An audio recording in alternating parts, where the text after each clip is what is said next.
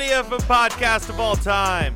This is Champs in the Making, where we have made a bracket of every Pokemon that has ever existed and are putting them up in battles head-to-head.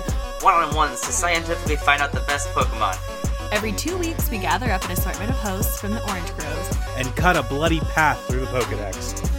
Come listen to me defend the rights of crustacean-based Pokemon. Olga is a perfect little baby, and I will not stand for anything else. Decidueye's the best fucking Pokemon because he looks like Robin Hood. Shout some about why your favorite Pokemon is the best. Put them forward and insult Ambipom every 2 weeks, only on the Orange Groves. Poochyena is the best, and my friends already knocked Mightyena out, which I'm sad about, so now we're truly just living on the edge.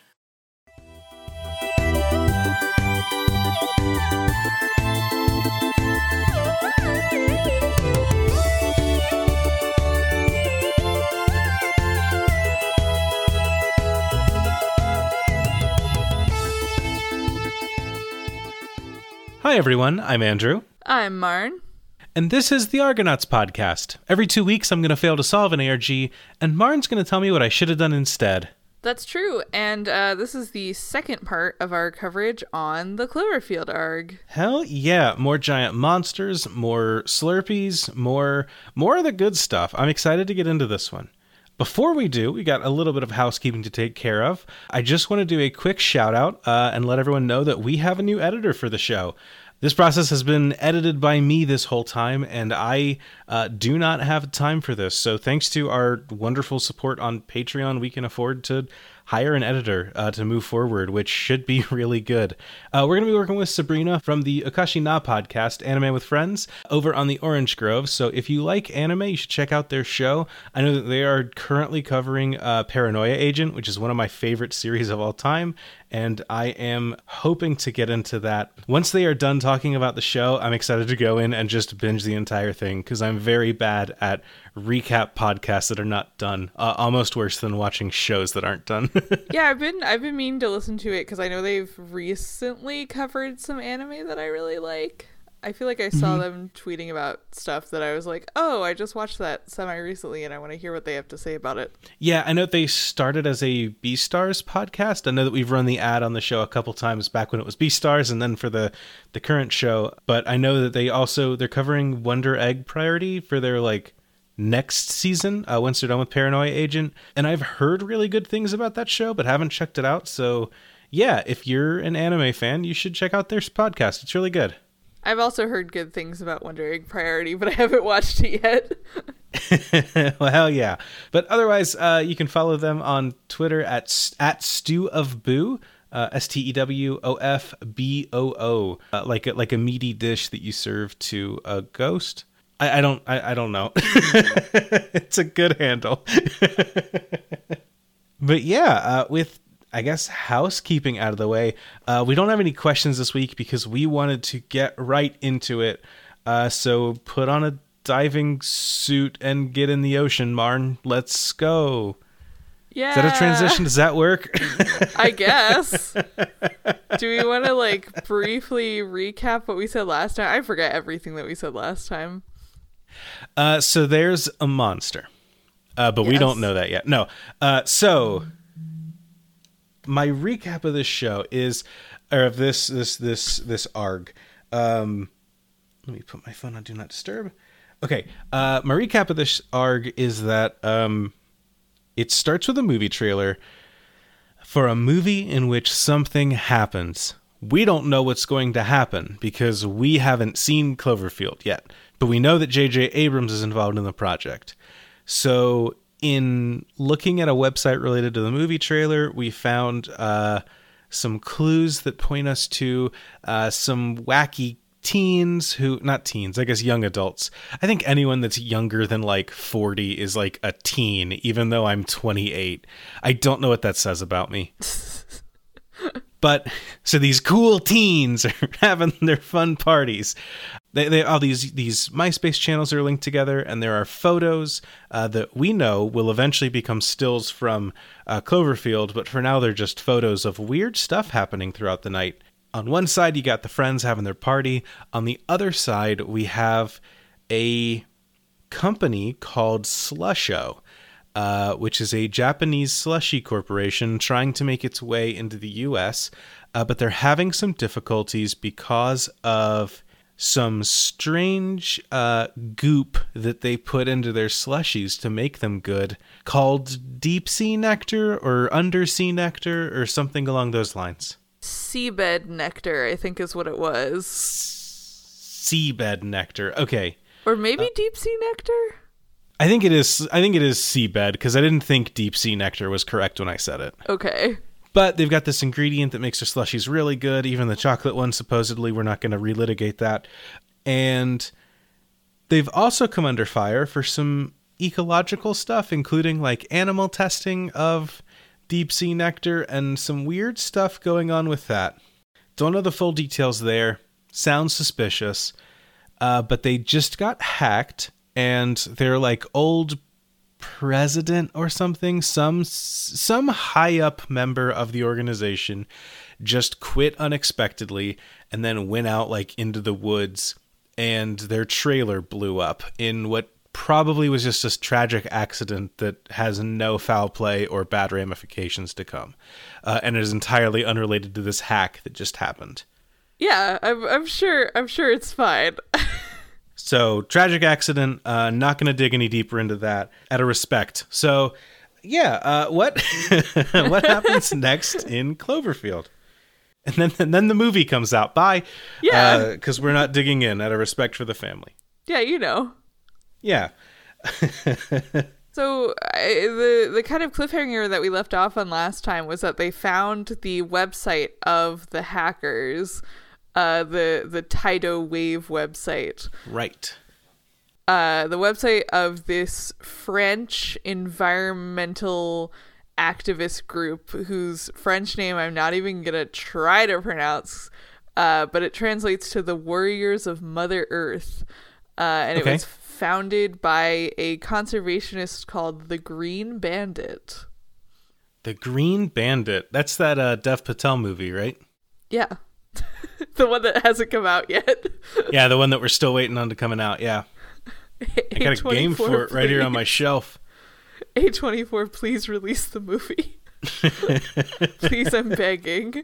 So the one of the first things that happens is that the comments section on this website opens, and the fans start being able to actually submit comments, and people are like, oh, well, now we can't trust anything that's in the comments. Like, all of this could be fan submitted. Like, we don't know what's fictional and what is non-fictional. And the hacker website has a comment box? Yes. Hey kids, leave your tips and tricks for us at the Hacking Corp.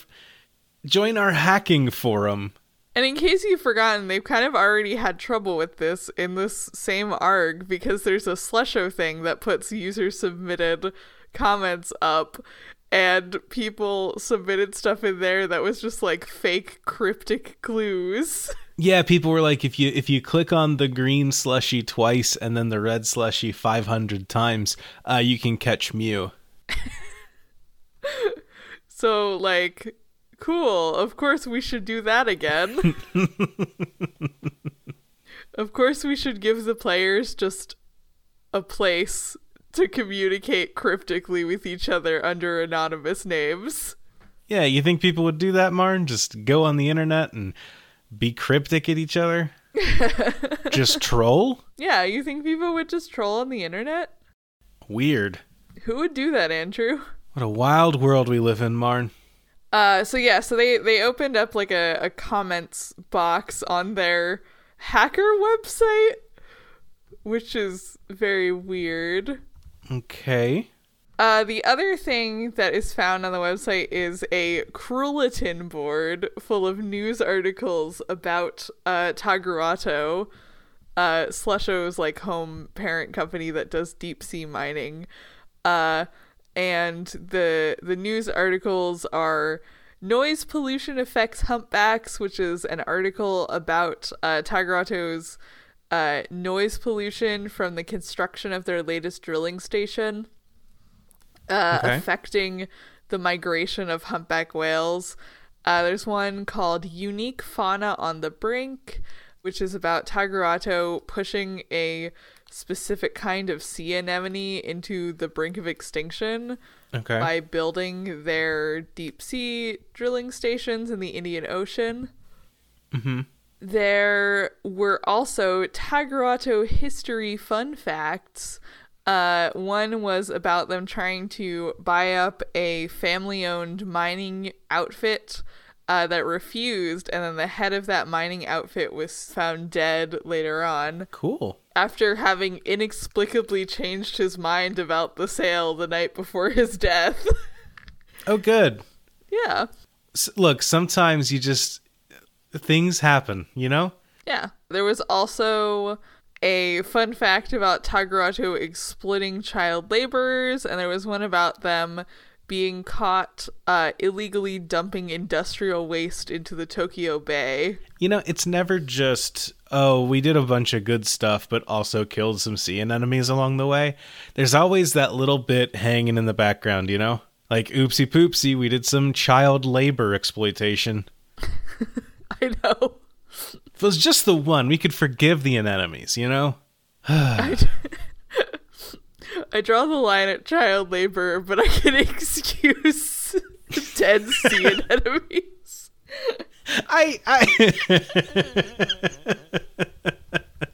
That's my hot take for the day, but I think you can be forgiven for that.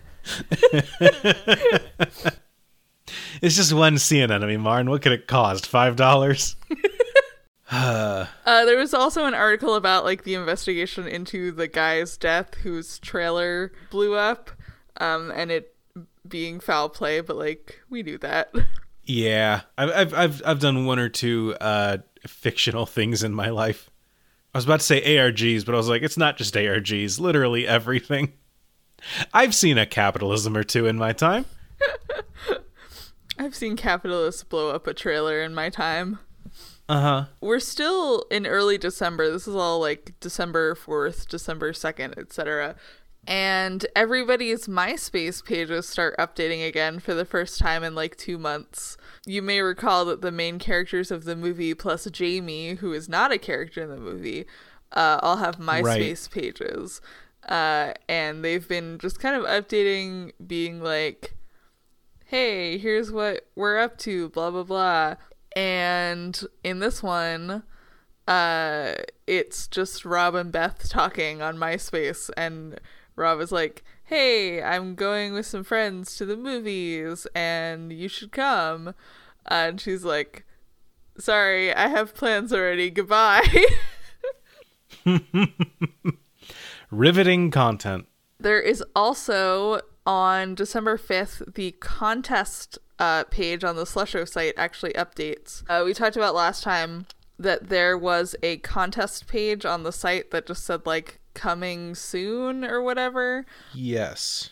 And on the website that updates, and it is a contest to make your own Slusho commercial. Okay, like the Doritos thing.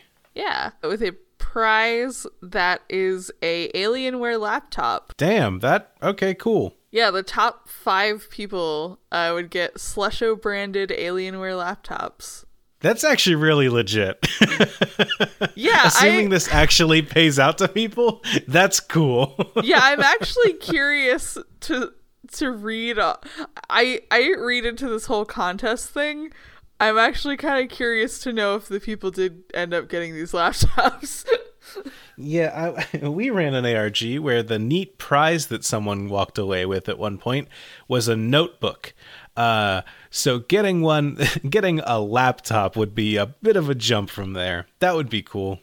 Also, if I had a Slusho themed laptop, I would wear that thing out. I like that the guidelines for this say, keep in mind that Slusho is not scary and bad or related to anything scary and bad. Anyways, here's an alien-themed computer. Yeah. Well, hell yeah. Apparently there was an actual Slusho commercial that went up on the website, but from what I'm seeing here, it appears to have a lot of weird imagery in it, but maybe not clues. Okay. Then on December 10th, there were a bunch of updates. Jamie put a new video on the Jamie and Teddy website where she opens her gift from Teddy that she wasn't supposed to open until December.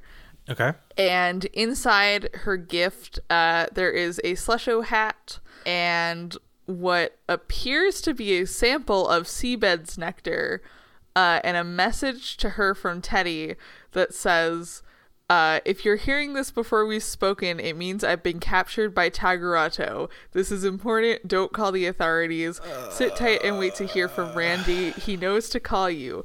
We're on their station, and it's like they found something or they're making something. But the point is, I'm not going to be calling you again. You're not going to hear from me again. I just want you to wait for Randy. He will explain. I'm so mad that this ARG has invented 2 new characters who are at the party, but one of them is a secret hacker agent that's working against Slusho. I'm so... God, here's what we're gonna do. We're gonna finish this ARG, and then we're gonna do meaty arc analysis on Cloverfield again, and we're gonna go like, okay, here's the party scene. Super weird that one of these guys is an elite hacker, and this film spends no time on that. Yeah! Okay. It's very disappointing to me, and I feel like that might be unfair because I am viewing this... I mean, I have to view ARGs in hindsight, and so I'm viewing this with the perspective of knowing what Cloverfield is in the end, and having this weird offshoot that completely feels disconnected, but is also tied in such a weird way is just like... I don't know, it's just very weird to have, like, here's your cast of characters in this ARG. 4 random people who happen to be in the movie, and an elite super spy. Yeah. And his girlfriend. Like, it just feels really weird and out of place. They really were like, we have to come up with a compelling plot for our ARG. Let's just, like, make up a super cool character who is way more competent than any other main character in the movie. We never got a chance to implement a character into our ARG, but do you remember the character that we had who was going to be a super elite agent who was like a super hacker who was MI6 and CSI and FBI and everything all rolled into one, right? I think we kind of started implementing them within the ARG. Yeah, we started to. But you remember how we did that as a joke? Yeah. How to us it was kind of a joke that one of the random characters who was a side character happened to be an elite hacker? Yes. That was the bit? Yeah. This is doing that completely unironically. Also, everyone that played Pepsi Navy Exposed is like, who the fuck was a secret hacker? Yeah.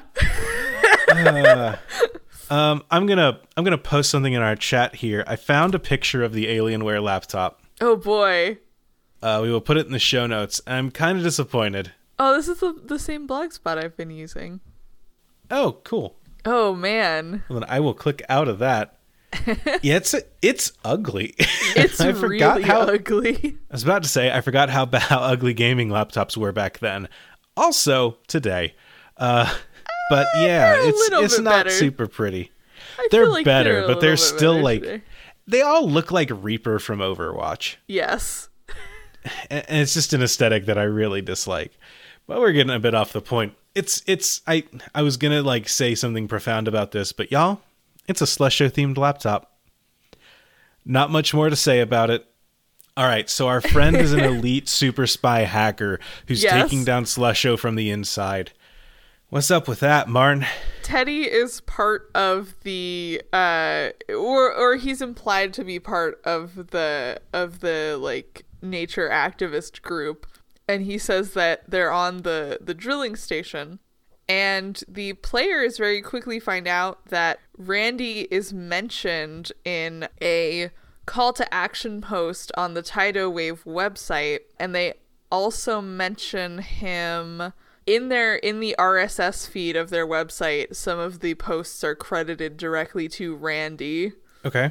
So they're like, oh, okay, Teddy must also work for Tidal Wave. Okay. The next thing that happens is more MySpace updates about Beth canceling plans with Rob.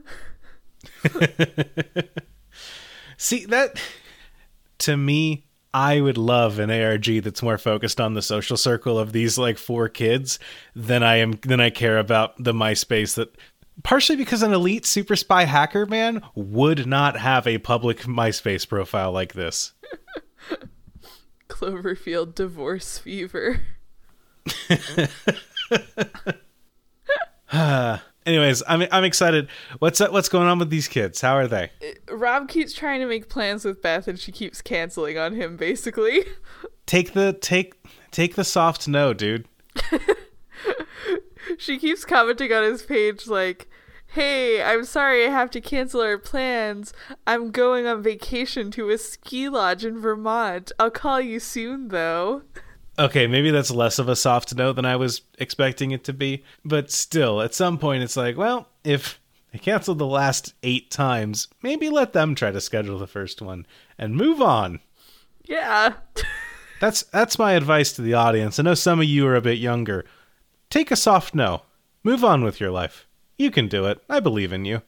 It's just so funny that, like, there's all of this, like, deep sea mining and like elite hacker drama, and then also just like these 20-somethings are having weird relationships on MySpace.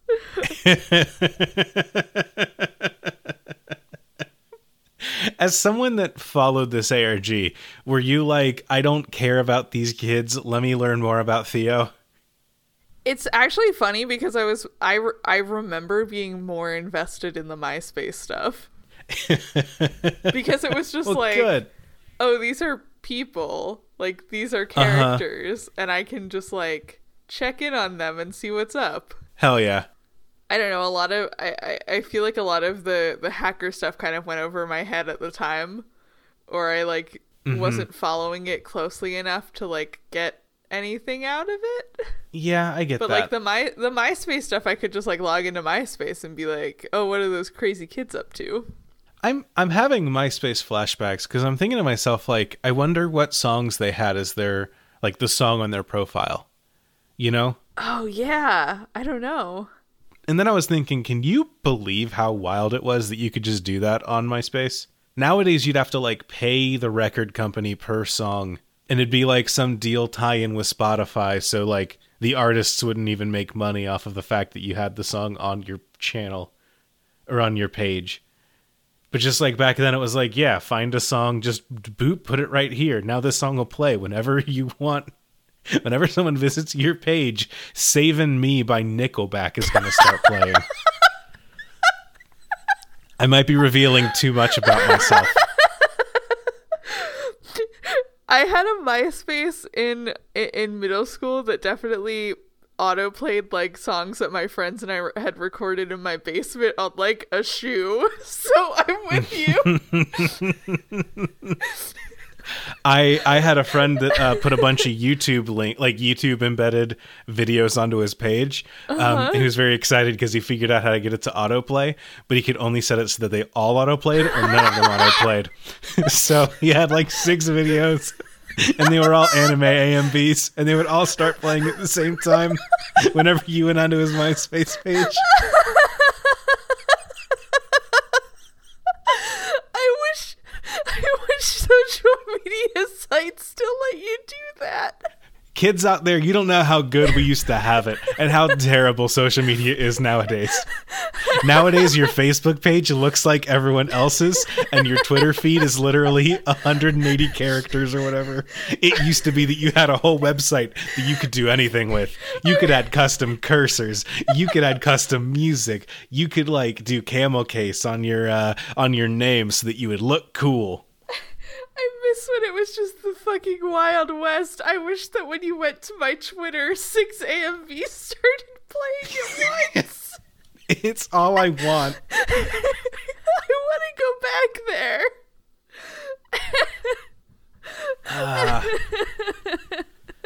Remember when the internet was good? Oh man. Bring back MySpace, but like the old MySpace. Yes, God, if you told me I'd be sitting here reminiscing about MySpace, I would have told you you're an idiot. But like, here we are. I feel like that was like a thing in my middle school too. Like, a bunch of people I went to middle school with made MySpace pages, but would use it to like show off their music. But it was like we were all in middle school, so A, it was bad.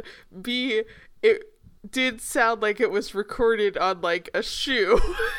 Mm-hmm. MySpace ruled, and we didn't know how good we had it. Oh, yeah. Oh, boy. Anyways, I want to know what music Rob had auto-playing when he went to his website. That's really all I was trying to get to. Like, that's one of the things that I feel like you could do a lot with these days if you were trying to... If I was making character pages for, like, character websites for an ARG, I could do so much more with a MySpace page than I could with a Twitter profile, you know? Yeah. I mean, NeoCity, like, I feel like we've kind of used NeoCities in a similar way. Yeah, you can do that, but it's like, who... I don't know. I don't have my personal NeoCities, you know? No, I could make a right. card for each character. Oh, but like, here's Rob's card. Card you can't, like, you can't, like, auto-play stuff, so it's not as good. NeoCities you can. It works a third of the time, as we found out. Oh, boy. So Rob and Beth are having relationship issues. Mm-hmm. And by that I mean they're not even in a relationship. Yes. Rob wants to be in a relationship and keeps trying to hang out with Beth, and she keeps blowing him off. So that's pretty early in December. And then December 18th, a bunch of people get emails from a Tagurato email address. Some people who had emailed the account asking about the Parafun recalls received a PDF with a note written on it in English that says, "Americans, no oil here. They must have known before they built the whistleblower." And it contained a document in Japanese that was eventually translated to English of different like Tagurato branch offices and like places where they had mined for oil. Okay. like in the ocean, so like different trenches and seas and stuff in the ocean. So this document says, "Americans, no oil here. They must have known before they built," which I think is alluding to the new drilling station that they're making. Okay. Saying that there was no reason for them to be deep sea mining. Okay, except that they think that there'll be oil here. Yeah, I think so. I'm not totally sure what this means, but I think what it's trying to say is that it's weird that they built this new drilling station when they already knew there wasn't really anything that they could mine here. Okay. And so the next thing that happens is also on the 18th, Tidal Wave updates with a new blog entry that says, "I don't know what to say. They told me to post here. I've never done this before. Things are not going as planned. There has been a problem with the event," in quotes. "Please contact me if you have any information on Randy or the others. I'm the only one here right now. Backup desperately needed." Okay. Huh. Huh, indeed. Good to know. I this sounds bad. It does. So the next thing that happens on the 19th is that Rob's MySpace updates. Hell yeah. Rob, what are you up to? Rob says basically that he's giving up on... Well, he doesn't say it outright, but that he's giving up on pursuing Beth, but he says sometimes you need to give up. Oh, I live for these teens vaguely posting. Wait, let me read this whole entry to you. It's pretty good. Yes. Here's the thing. The stakes on this are... The stakes for a secret illegal underground drilling operation that's causing secret nectar that'll eventually turn into a monster and/or is just the blood of the monster. I'm not really sure which way we're leaning on this one. When those are your stakes, I sleep. when your stakes are there's a boy who's giving up on going after a girl that he likes and is making a vague post on MySpace about it, you have my full attention. Give me that awkward young adult drama of people just like sadly pining for each other and just like making mean MySpace posts. I live for that stuff in an ARG. That's so much more interesting to me than like, what if there was a secret slushie that could make you monsters? Yeah, we need more ARGs with just like petty human drama, I think. All right, I'm going to read you this MySpace entry. Hit me.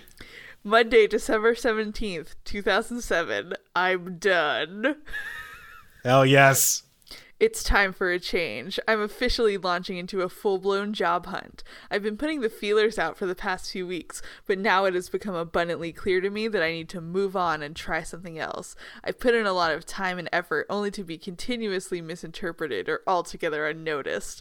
I'm not opposed to leaving New York if that's what it takes. Don't get me wrong, I love the city, but there are certain elements I need to get away with before I lose my mind. Or that I need to get away from before I lose my mind. I'm sick of being the overlooked guy. Sick of being pigeonholed as one thing, when if you would just give me a chance, I know I can be so much more. You know how you can get totally absorbed with something, and because you're so focused on that one thing, you miss out on other opportunities? I now realize that's what's been happening here. Or maybe I've known it all along, and I've been living in denial, clinging to the empty hope that things were going to get better, that certain things were meant to happen. Well, whether those things were meant to happen or not, they didn't. Not for me, at least. Sometimes you need to give up.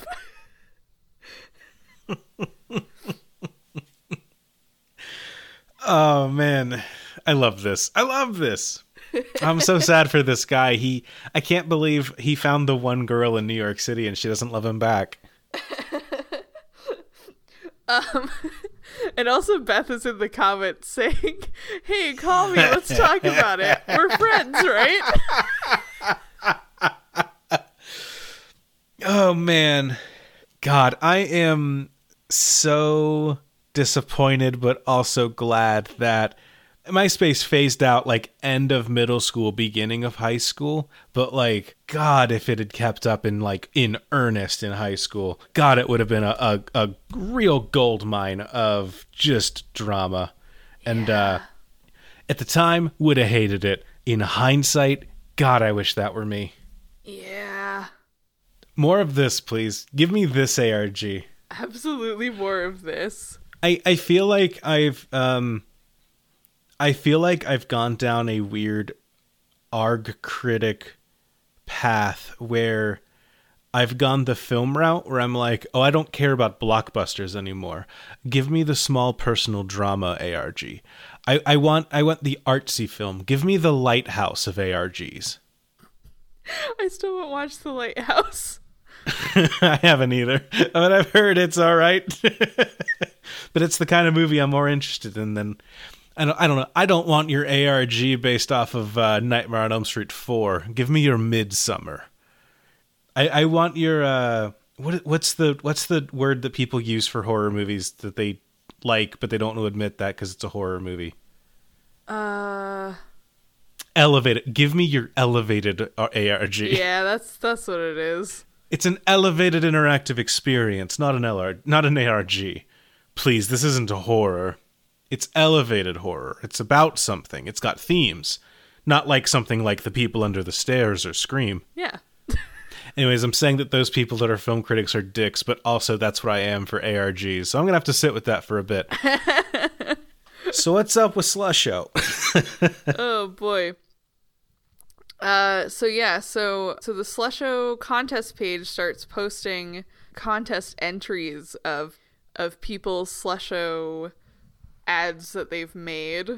Okay. And so you can watch like the fan Slusho ads. Unfortunately, it looks like they were all done through Adobe Flash Player, so I can't access them anymore. I found one on a blog. I've been doing secret behind the scenes research as you've been talking, so I can hit you with some of the winners. Oh, thank God. Because all of the ones on this blog are like gone because of Flash Player. The secret is you should have searched for Slusho laptop in Google image search. Because apparently this pulled up, I found a video, but a couple other of the actual laptops that won.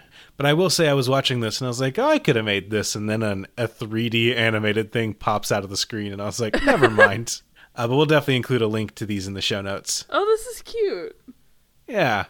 So then, on December 26th, another Jamie and Teddy video goes up. So it's now December 26th. The movie is supposed to come out on January 18th. So we're nearing kind of the part where this ARG and the movie are supposed to kind of meet in the middle. Then on the December 26th, a new video goes up on the Jamie and Teddy website. It is a video that Jamie is making for Teddy. She basically is like, hey, I don't believe you, so my friend's boyfriend found the Tagruato phone number and I'm going to call them and look for you. Okay. And she calls the Tagruato phone number and asks for Teddy Hansen, and they, of course, have no idea who she's talking about. And then she hangs up on them, and then she gets a call from an unknown number and is like, oh, well, thanks. Now I'm getting mystery calls from an unknown number. Okay. So her boyfriend was like, hey, I'm being held hostage by this corporation. You should only talk to people from my organization who know what they're doing. And she was like, well, I'm just going to call the corporation because I don't believe you. And I'm going to ask for you by name. Hi, is this Tigerado? Let's talk to the customer complaint line. Oh, boy. And then asks for her, eco-terrorist boyfriend several times by name. Sorry. Yeah. Hi. Look, this is going to sound silly. My boyfriend, his name's Theo. He says you have him locked in the basement and you've got his nuts hooked up to jumper cables. I just wanted to call and see if that was true or if, he's just playing a little trick. Anyways, call me back if you've got any info, because I would love to hear about that. Thanks. This is Jamie, by the way. Bye. Yeah. My MySpace page is... You can find me on MySpace at... Yeah. We need more just, characters in ARGs with no common sense, I think. Sometimes you just need a character with no common sense to move the plot along is the thing. Yeah, there's, for as much as people on YouTube like to complain about well, the actions this character made in this movie don't make any logical sense. It's like they're acting on their emotions or a lack of understanding. And it's sometimes that's what you need to move stuff along. Sometimes that is the character choice. Sometimes your boyfriend gives you a box that you're not supposed to open until December, and it has a tape recording of him being like, I'm being held hostage on a deep sea drilling site. Hey, if you hear this, if you're hearing this, I've got some weird news. Lord. Oh God. So that happens. Sorry, I have to get to the ARG stuff, I have to scroll through a billion things that aren't the ARG because it's all lumped together on the site. Is it a bunch of so then we learned that this is happening about the Cloverfield movie? Yeah. It's a bunch of gotcha. They put out a mobile website for the Cloverfield movie that has phone backgrounds that you can download. Yeah, someone found a billboard that said Cloverfield on it. We spent 20 hours looking at it, and it says Cloverfield. Something I didn't mention last time that I think someone mentioned in the Discord that I remember there being a lot of discourse about in very, very early Cloverfield days is that in the original trailer, you can hear HUD say, I saw it, it's alive, it's huge. And there was a lot of discourse about people thinking that it was going to be a Voltron movie because they heard it as, it's a lion, it's huge.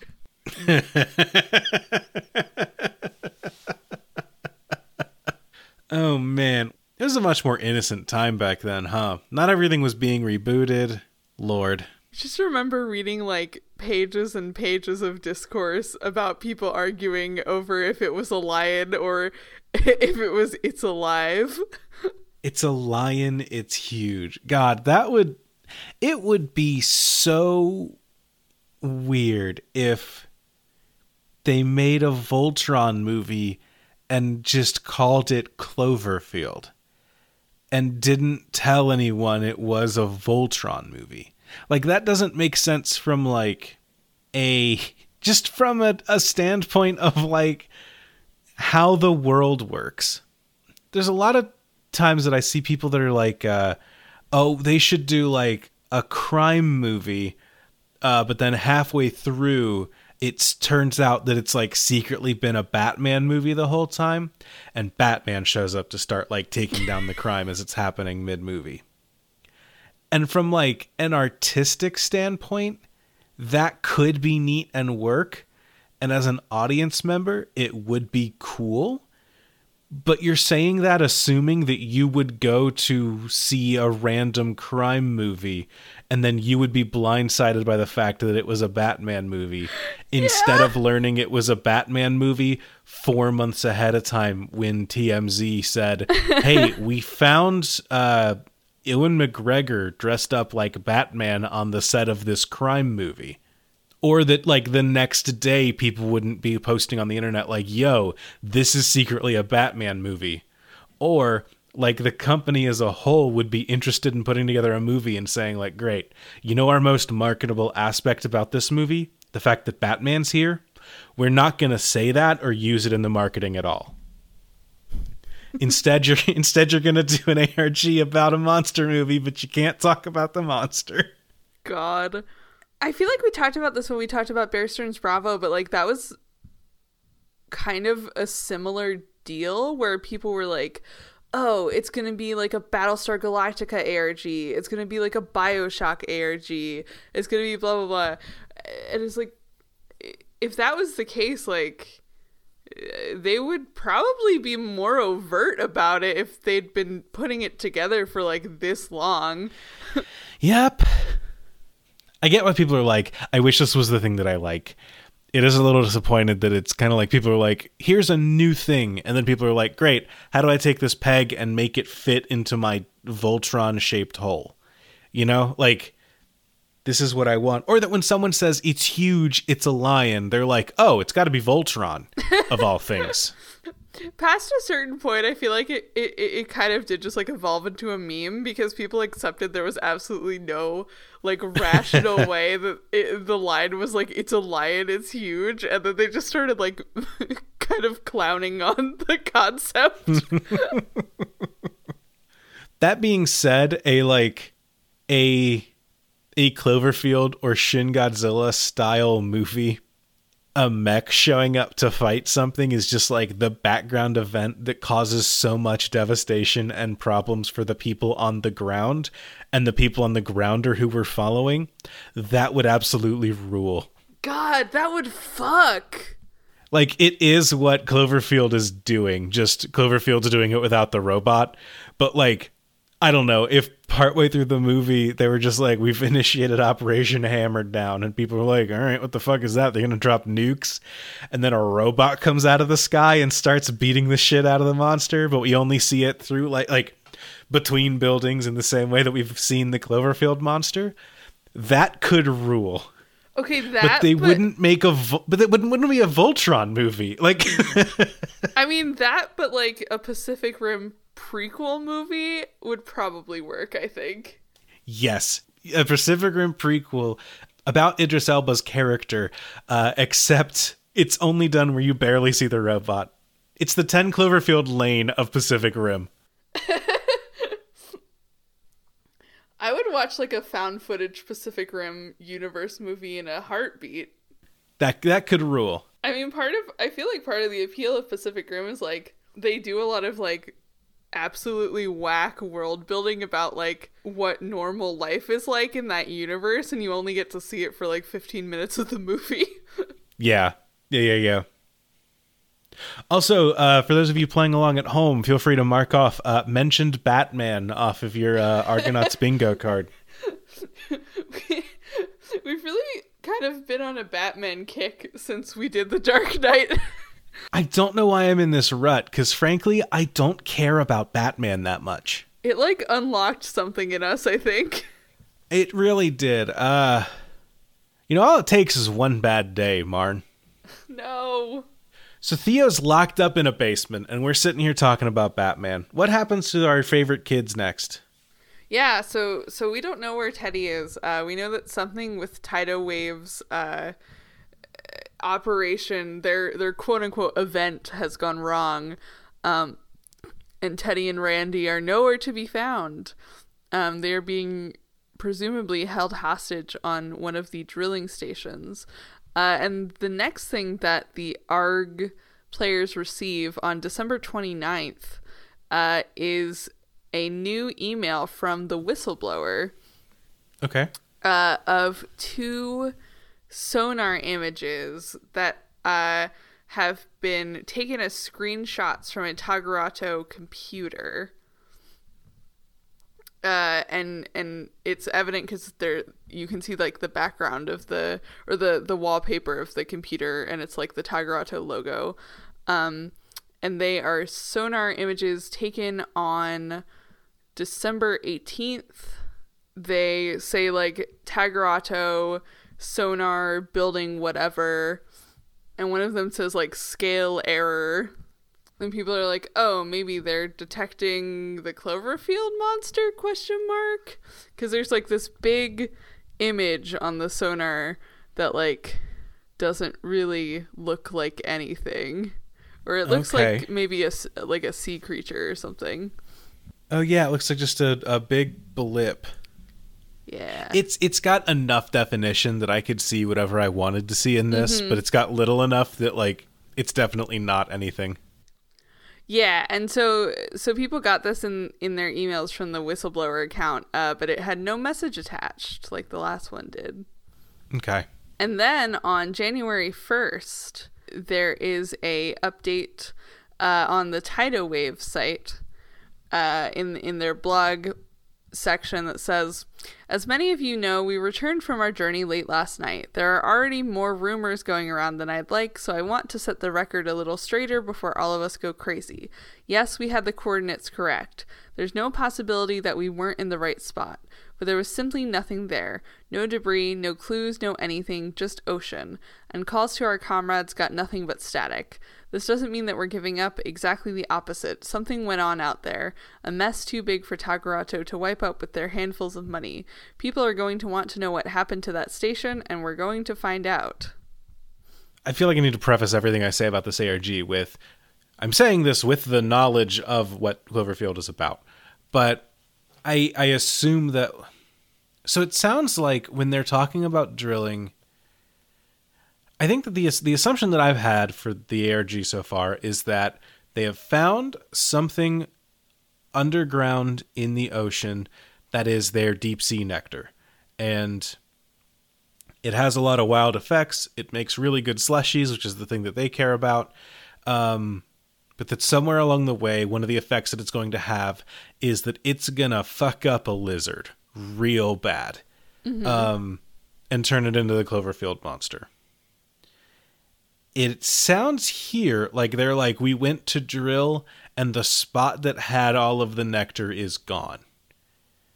And so it sounds like I've been working under the wrong assumption and that they have been getting this nectar from Clover the whole time.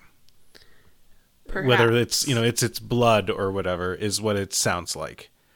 And so that's what is causing all of these issues, because they're just like, hey, how come our drilling station just up and walked away, is the interpretation that I'm going with here from what I know about the movie. I think that's a fair interpretation. Okay.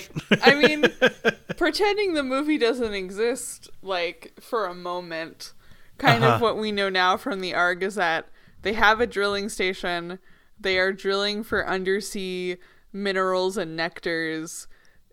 Tidal wave infiltrated the drilling station and got trapped there. Their friends came to rescue them, but the drilling station was gone. Right.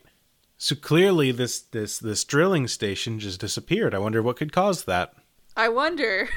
Certainly, I'm spitballing here, but like maybe a monster destroyed it. I don't know. I'm just throwing out ideas. I mean, wild theory. Who could say? Who could say, Andrew? Maybe it got up and swam away. Maybe the drilling station was the monster. Maybe it was never there at all. Maybe Tidal Wave is just lying to us. Maybe Theo's at home just sipping on some tea, having a good time. Maybe Slusho's good. Maybe Slusho's good. Have we ever thought, what if the corporation's our friend, Marn? What if the corporation's our friend? Have we thought about that? Also, it's very funny that people keep sending each other like Slusho gear because like out of universe, we know that it's a fake company that's dealing in like that works in this, and like it's kind of an in-joke among the fans to be Slusho because of bad robot stuff overall. But like in universe, it's like, what if we had a group of friends that was really obsessed with sending each other Coca-Cola merchandise? Yeah. So this blog entry goes up January 1st, and then on January 2nd there's 2 ARG updates. Tagerato puts up some new news articles. Most of them are just about like, hey, our Slusho Smilers ad people visited the fish market. We're unveiling a Parafun wax museum. Here's some news about our company picnic. The last one is about one of their stations winning like a green award for like environmental sustainability or whatever. That's like, hey, the stuff that these environmental groups have been saying about us totally isn't true. We've won an award for it. I do want to point out the company picnic at the Slushy Company probably fucking rules. Yeah. For as much as I'm talking shit about Slusho, that's got to be a really good picnic. Again, I've tricked myself into wanting a slushie by recording this. So bad. So bad. Chris and Kat, if you're hearing this, I know that you're vaccinated. Please bring me a slushie. There's like a 7-Eleven up I the can't street. I can't venture out into the world because of the state of things, but if someone could bring me a slushie, please. I'm begging you.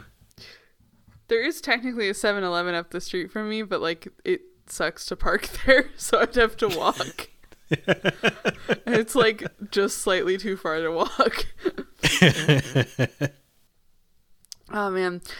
So there's also, they put up the 2007 third quarter results on their investor publications page, and that PDF is indeed the same document that they had already gotten from the whistleblower.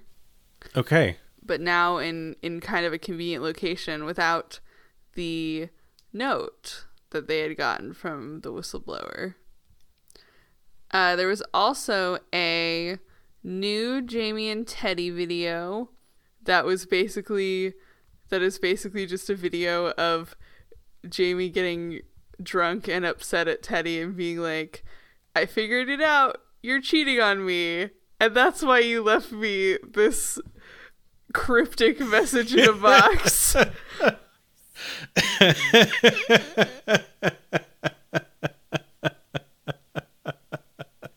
Okay, actually, I've turned it around. This is actually good.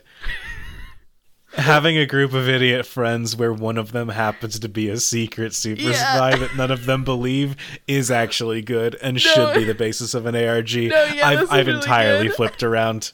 Oh, man. Babe, I'm a secret spy trying to take down a strong... I'm trying to take down a multinational corporation that is dealing in some wild shit, but I really need your support right now. You're just saying that to get out of going to dinner with my parents. I crave it. Oh my God, it's so good. I just love that apparently the response to getting this like cryptic box with a note that's like, hey, if you don't hear from me before you open this box, I might be dead and you're not ever gonna hear from me again. And she's like, that's it, you're cheating on me. I do want to point out, audience, if you ever do get a box like that from a significant other, that is probably reasonable reason to dump them. Because it's a little fucked up to get, and, like, you don't want to deal with that. I get it. But maybe don't jump to cheating. Yeah. You don't need to invent the second reason that, like, you should break up with a person that gave you a secret in case I died box. God. So then on January 3rd, there's a bunch of Tagerato updates. First thing that updated was their voicemail. Okay. Their voicemail changed to say, thank you for calling Tagerato. If you are calling regarding Chuai Station, please know that the situation is being handled and should be resolved shortly. If you have a relative on board, you will be contacted soon by the appropriate personnel. Headquarters does not have information of individual crew members. All other questions should be directed towards our press office, as this line is currently not accepting messages. Okay. And then there were 2 new headlines on the Tagerato site.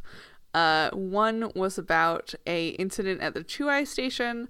There has been an altercation at the Chuai Station.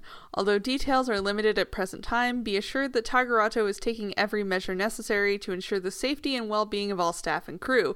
Specialty teams have been deployed and are working aggressively to restore harmony at the site. The cause of the problem is currently being investigated, although it is suspected that an eco-terror cell is responsible for the disturbance. Restore harmony at the site is very specifically weird wording. Yeah. I like that. I like that too. So also, yeah, they don't mention that the station is just gone. Well, there was an altercation. Well, I mean, yeah.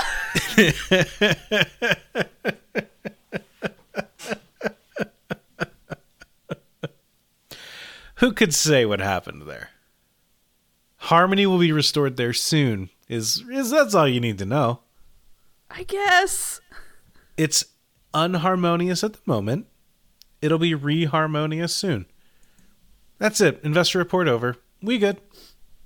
But yeah, it's like, it's interesting because we know from like the tidal wave stuff that like the station is just gone, and now they're being like, oh no, there was just an altercation, it's fine, we're looking into it. We've heard your considerations, and we're looking into it at this time.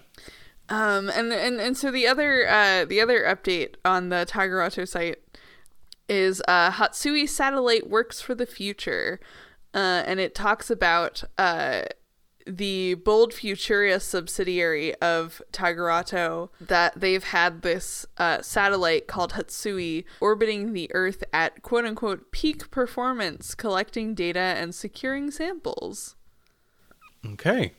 It talks about how they've been using the satellite to try and identify a rogue kind of like piece of space junk that they think fell off a government satellite, but they haven't been able to track and recover it, even though it fell into the Atlantic Ocean sometime in like the past week. With future knowledge, are we close enough to the release of the movie to assume that this is the thing from the end of Cloverfield popping off the satellite?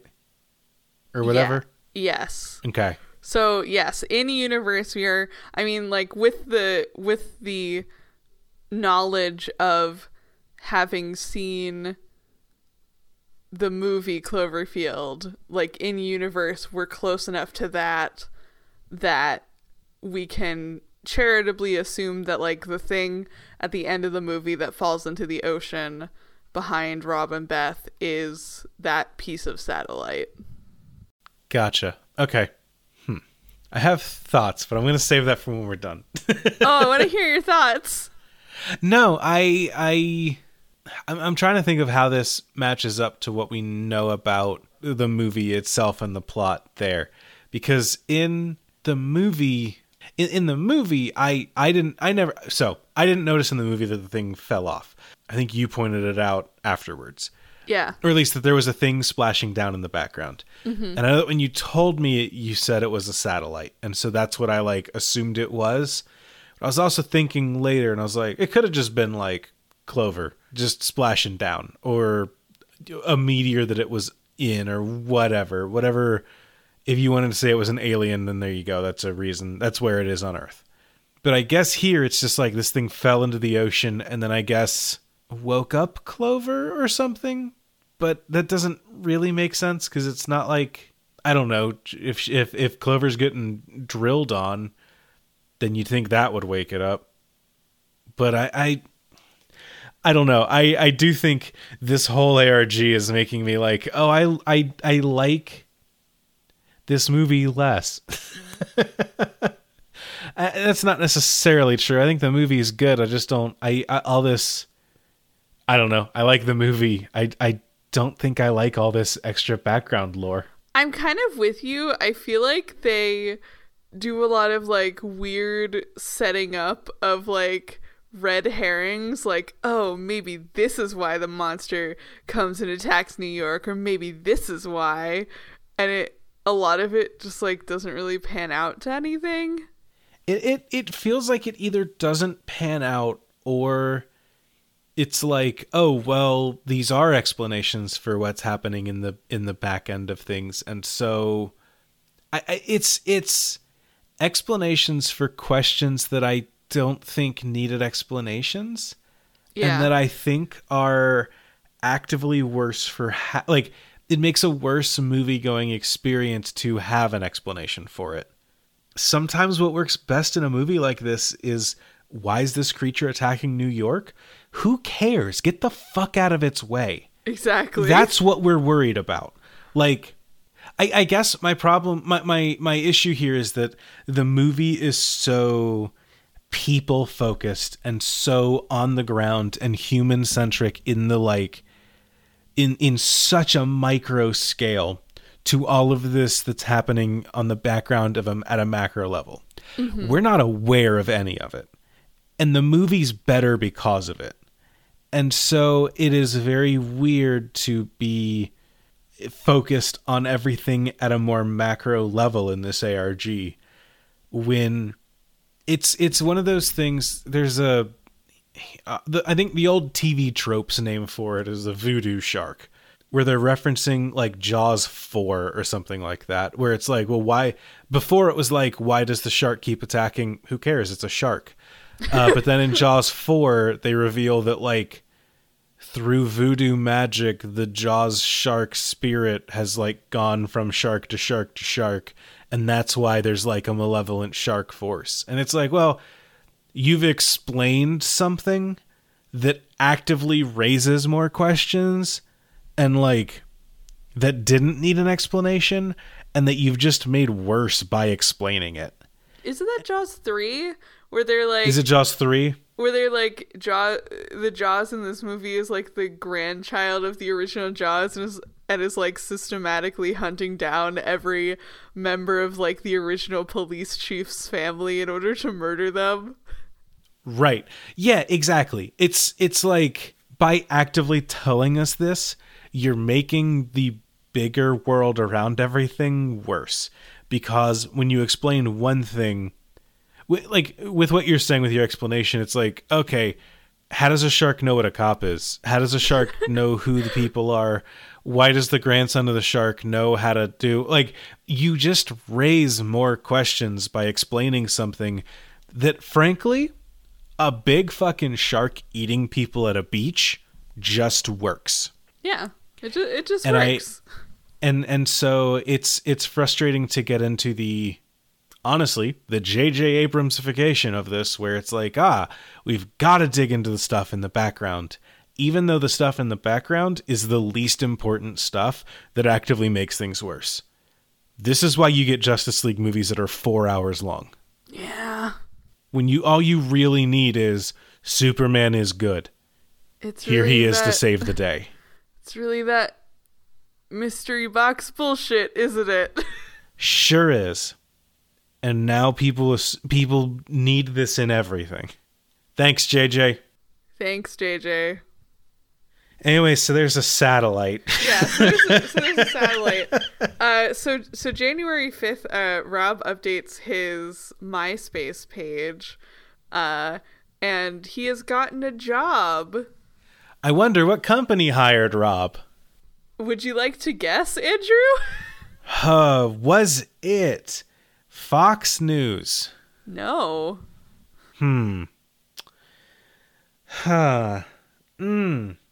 Was it Funimation?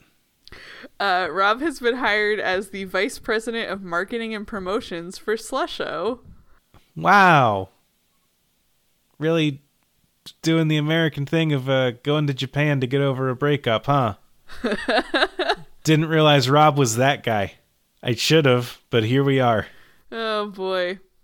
And he's like, well, I did say I would leave New York, but this isn't what I meant? ? How do you... God, can you imagine landing like a multinational vice president job after like a month's worth of job hunting? I can suspend my disbelief for like a whole drilling station vanishing. I can't suspend my disbelief for that one. Exactly.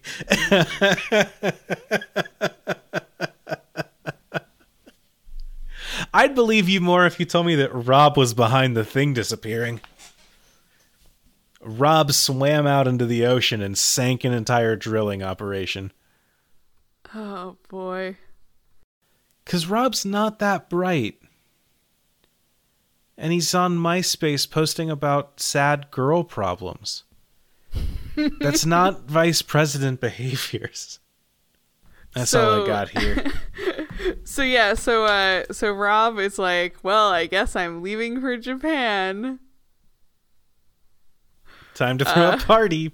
Hoping nothing fucked up happens. Wink, wink.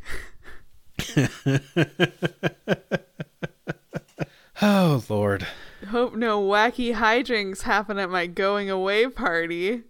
Yeah, hope Voltron doesn't show up. Oh, God. Boy. And all of his friends are commenting like, whoa, I love Slusho. That's crazy. I thought Slusho couldn't come to America because the FDA wouldn't approve it.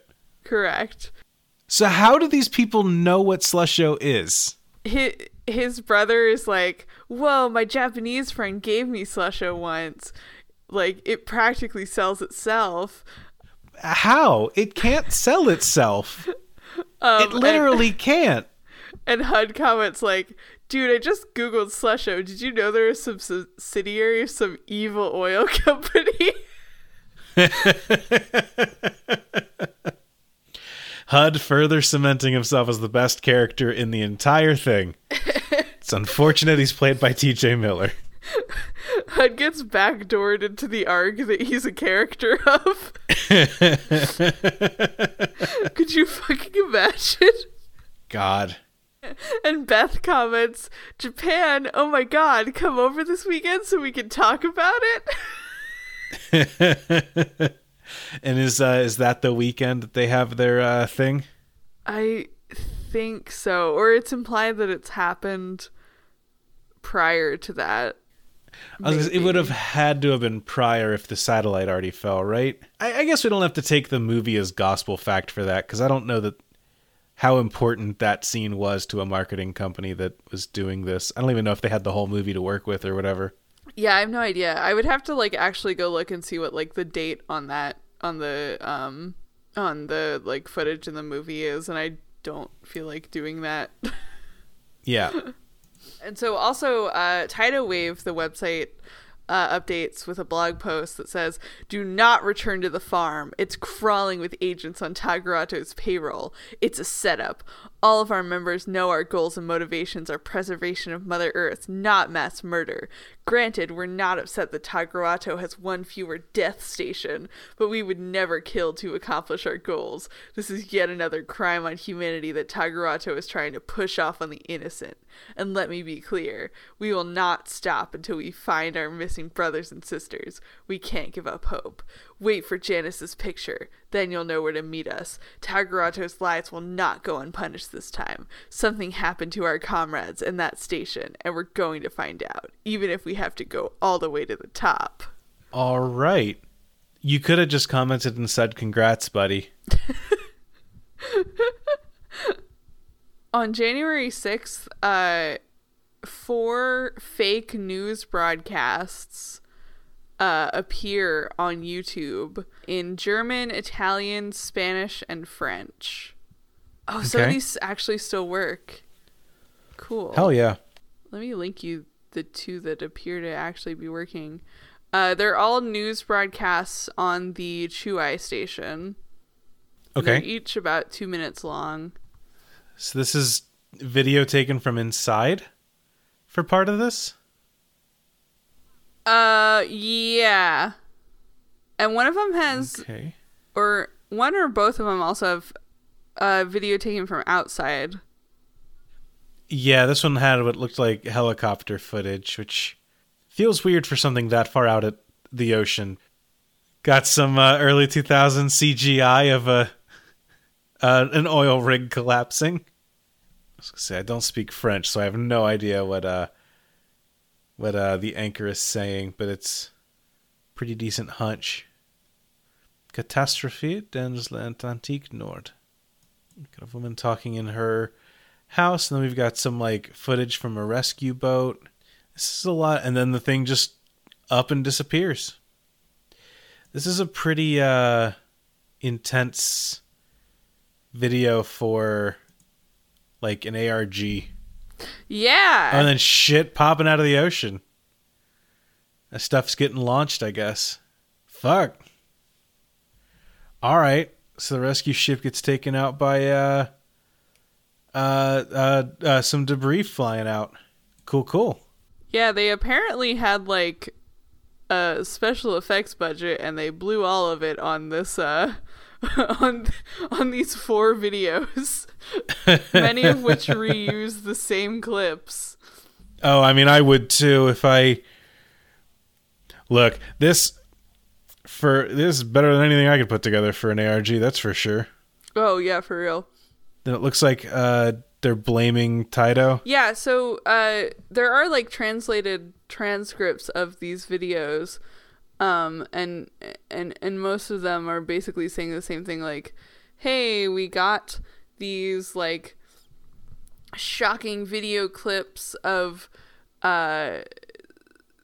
this like inexplicable explosion of the Chuai station that were taken like during this like disaster. We don't know what caused it, but Tagarato put out this like official video to the Japanese media that accuses the Taito group of like antagonizing their drilling platform.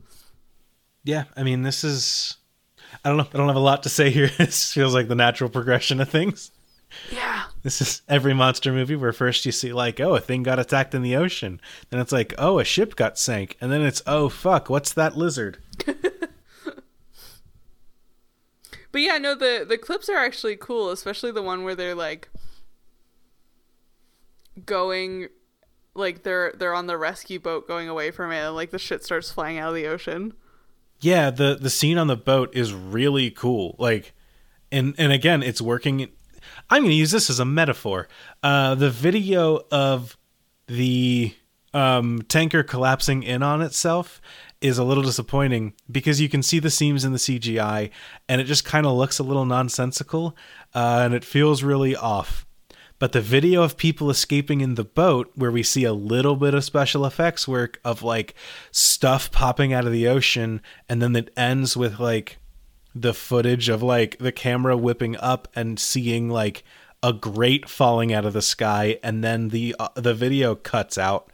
That video works because it's a more human grounded thing, and it uses not showing the event as a way of building the suspense of the event. It's just really good, and it's what happens when you don't try to overshow your hand of what you're doing. Yeah. This is a metaphor, but it's 11:30 at night. So extrapolate that to the movie as a whole and the Cloverfield universe, and that's where my feelings are. No, I'm with you. They also, I don't know if this is going to become relevant, but they say that there were 7 missing people from the station. Okay. Tagarato denies that any of the videos were taken on Chuai Station, but they did confirm that there are 7 missing people. I wonder what did it. I wonder. And then the next day, more Chuai Station videos came out in English, Russian, and Japanese. Okay. Basically all saying the same things. Actually, I think the English one, yeah, it still exists. I can send that to you. Cool. We will, I'll definitely put these in the show notes. Is there anything new for this one to watch it or no? It's mostly the same stuff. There's like an interview with like a real person talking about like oil spills in the ocean, but it's like actually a real person. Hell yeah. I doubt she's from an organization actually called the End Oil Organization. You'd be surprised because this really? Yep, this says it's actually a real website. Huh, that just feels a little too on the nose. I know. But this blog says it's a real website and you shouldn't bother them because they're not in game. Okay. And yeah, all of the videos say basically the same thing. They've got some of them have like some extra flavor in them. Like the Russian one talks about how Tagarato currently has 3 drilling platforms in Russia. The Japanese one has if you pause, you can see like a Tagarato memo in it that talks about the Chuai Station incident that happened between the 26th and 27th of December. It actually directly names the missing people from the station, and it directly says that like, yes, there were members of the activist group Tidal Wave on board the station when this incident happened. Okay.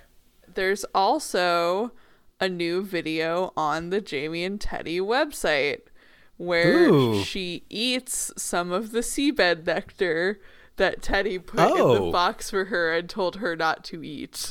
I was about to say that's not going to end well, but I mean, people really like the seabed nectar in Slusho, so unless it has to be like refined in some way for human consumption, she might just really want a slushie now. It's certainly a mystery. Oh wait, this video still exists. Oh hell yeah. She's like a petulant child. Yeah. Also, if you sent me a package and said, do not eat this, I wouldn't eat this. Like, I'm not, I don't know. What? It apparently tastes pretty good. Okay, she says she feels great, and she seems like she's like getting kind of hopped up, and then she goes to leave and turns off the camera. If I was sending strange goop to someone in the mail, I don't think I would have to label it as do not eat. Like, maybe I'd list it as toxic if I really wanted to get that point across. Then you wouldn't be able to send it through the mail, right? Well, if it's in a box with other stuff, you should be fine. Like, you're not labeling it radioactive goop. Like, I can order Lysol in the mail, and that has a label that says toxic on it. I think. I assume. I don't know. It feels very odd that it's very much like the dead dove do not eat label on Arrested Development, where he opens up the bag and looks in and goes, well, I don't know what I expected. Because it's very much just like, don't eat this. And it's like, well, now I'm going to eat this. Yeah, it sure is like that. Again, more characters with no common sense in ARGs, I think. Just eats it down. Okay, so Jamie eats a little bit of the stuff. Is the ARG going to tell me that This is the twist from the ARG. The ARG tells me that she eats this and then she becomes the Cloverfield monster and starts destroying downtown. And that is an ARG I can get behind. Well, I don't think you're going to tell me that, though. yeah, I'm gonna disappoint you there. So, also, remember our friend, the 11808 website, which we haven't talked about since, like, the very beginning of this ARG? Oh, with, like the stuff. Yeah. The pictures, right? Yeah, with the pictures. So that has updated, and it has a picture with a new photograph of the people on the rescue boat with the Chuai station collapsing behind them. Is this is this the only like non-movie photo from that? So there are some that aren't directly like stills from the movie, but were very clearly taken like on set and stuff. Okay. So, oh no, you know what? There's also the one that was like the chef with the seabed nectar. Oh, right. I forgot that was from there. Okay. And that was kind of what opened up like the whole Tagarato plot line. Okay. January 9th, there's a new Jamie and Teddy video up where she talks about how much she hates Teddy. There's also a open letter from Ganu Yoshida, the CEO, on Tagarato's website. Okay. He talks about how Tagarato is going through a dark time because the Chuai station was attacked by a terrorist environment group called Tidal Wave. They released a series of explosions on the station that brought the rig down and killed several people. Okay. And the Chuai station was damaged. It talks about how Tagarato is working to contain environmental damage from the explosions and are already trying to find a location to rebuild the Chuai station, and that they've opened a fund to raise money for the families of the victims of the Chuai station explosions. Okay. And that they are looking for the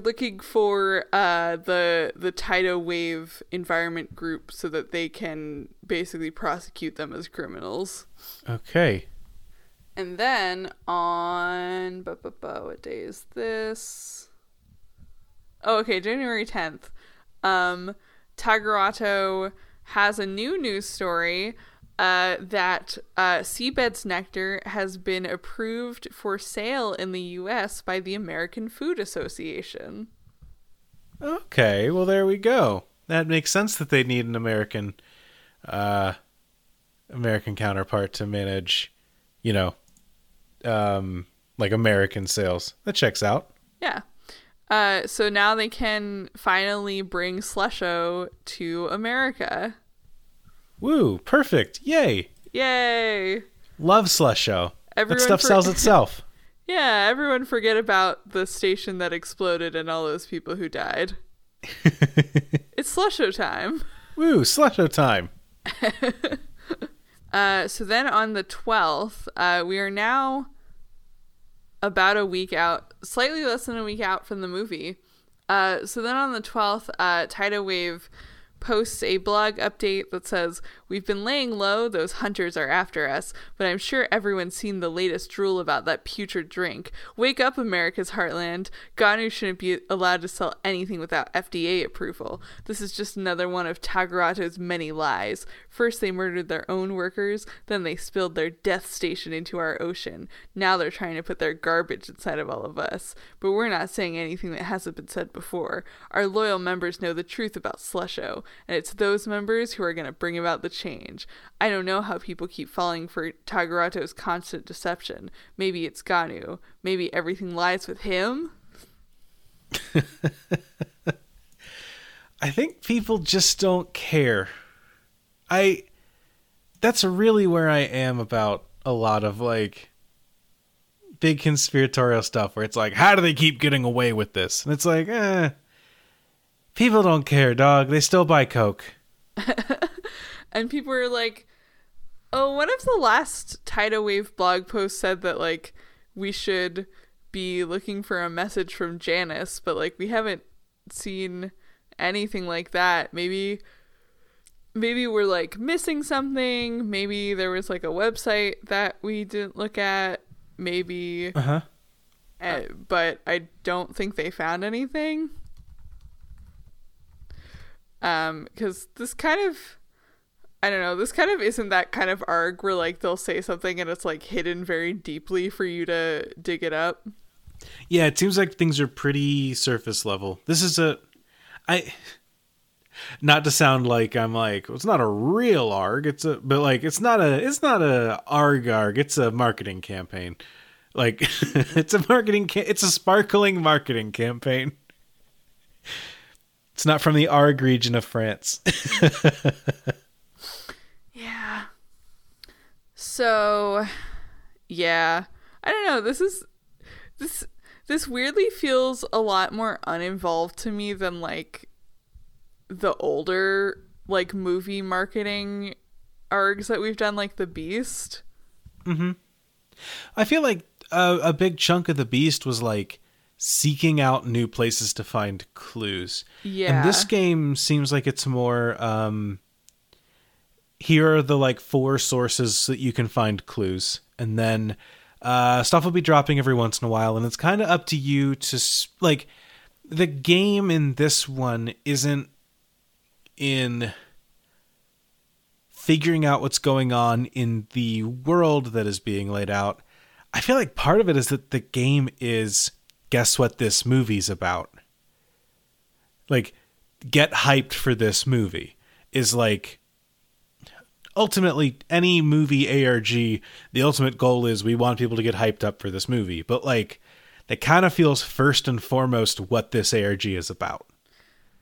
That's true. I didn't even really think about it, but yeah, it is kind of weird that they, like, didn't ARG for a movie that they were keeping the plot really, like, secret, and they were like, oh, the ARG is also a mystery box. Yeah, like it turns the movie into a piece of the puzzle, but it's like not a piece of the puzzle. It's what's behind the door of the like the movie itself is the solution to the puzzle box, as opposed to Abrams' typical puzzle box creation, which is where you just throw things at the wall and then you, like, say, like, great, we've landed them on the wall. Now let's take a red yarn and tie them together like a serial killer clue board.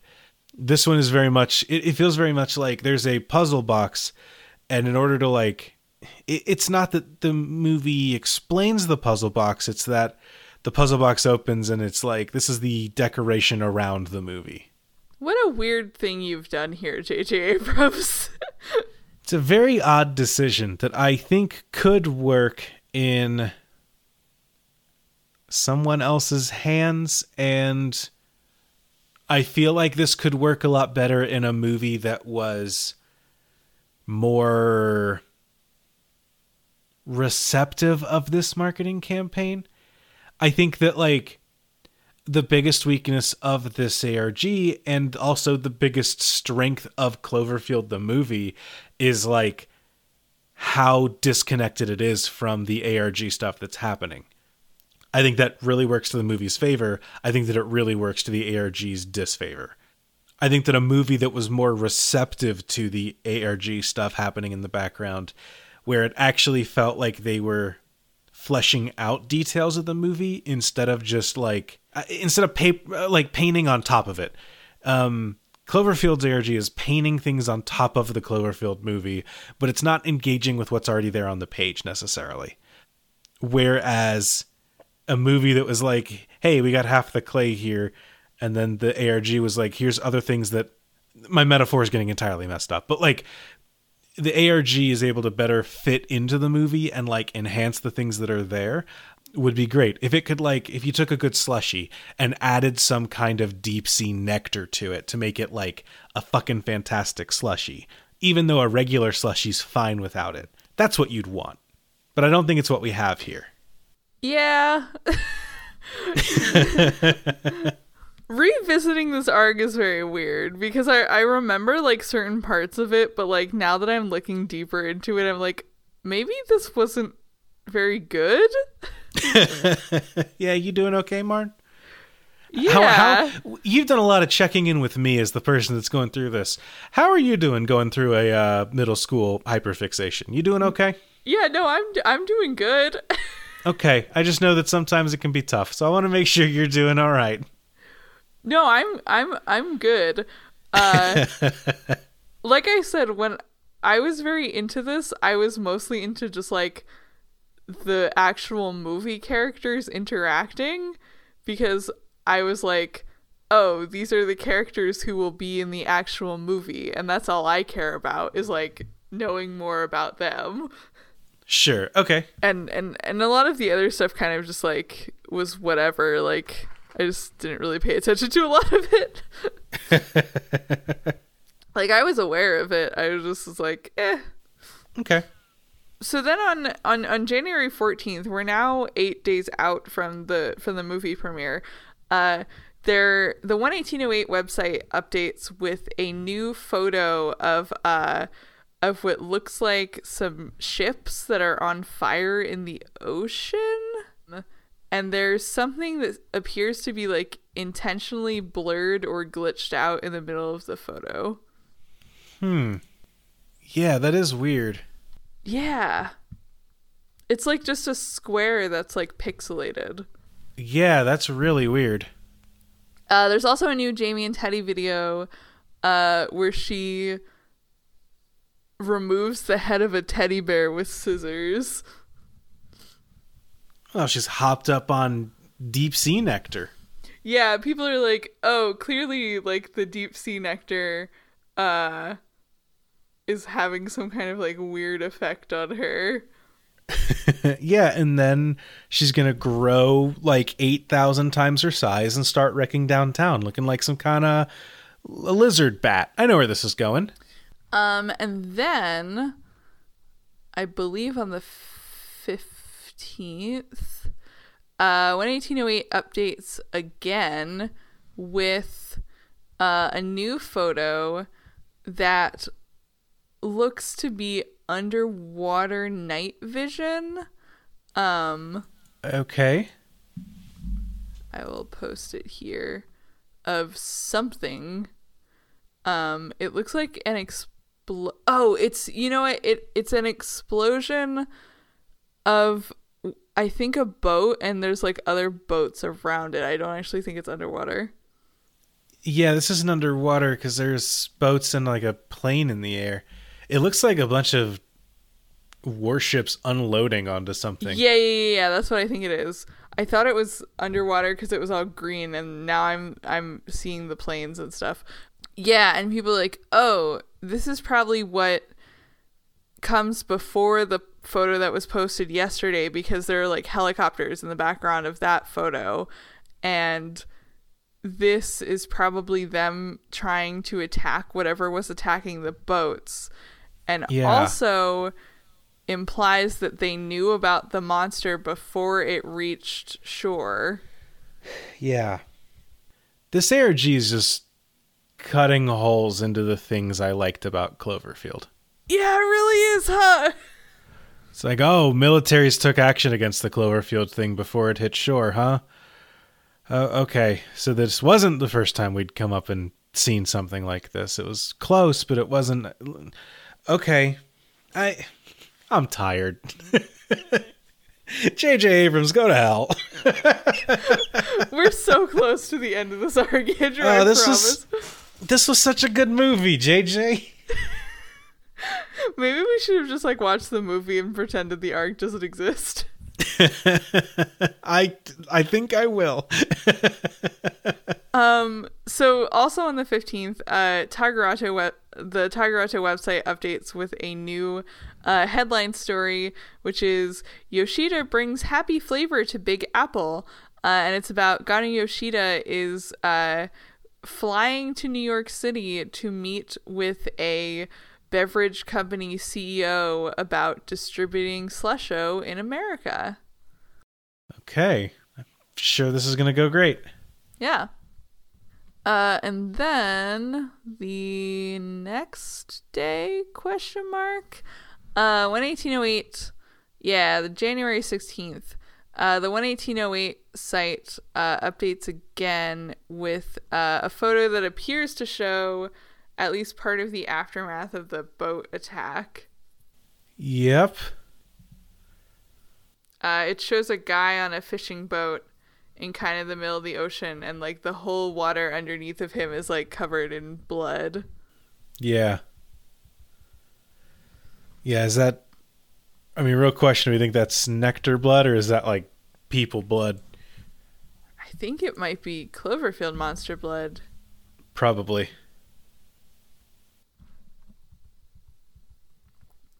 And then on the 17th, Tidal Wave puts out a blog post that says, "Horns down. If we go quiet, it won't be permanent. May the Great Mother protect her servants in their greatest time of need. She guides our hands." Okay. And there's also on the 18th, early on the 18th, there's a new headline on the Tagerato site that says that Gano Yoshida was recently ambushed by Tidal Wave, who held him down and poured some kind of liquid over his head while he was in New York. Okay. But just waterboarding him in nectar? We simply don't know. But he sustained no injuries and is continuing on his trip as scheduled.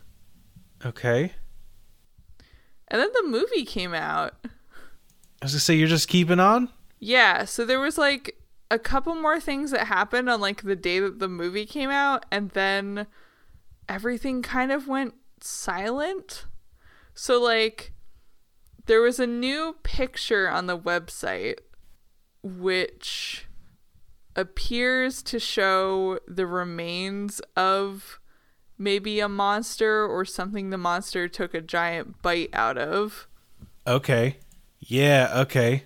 And then there was a new Jamie and Teddy video where Jamie was like, "Hey, guess what? I'm over you, and I'm gonna go to this party tonight, and it's gonna be the first night of the rest of my life, and I'm the happiest that I've ever been, and I have so much energy, and I think you're pathetic." Okay. She was at the party.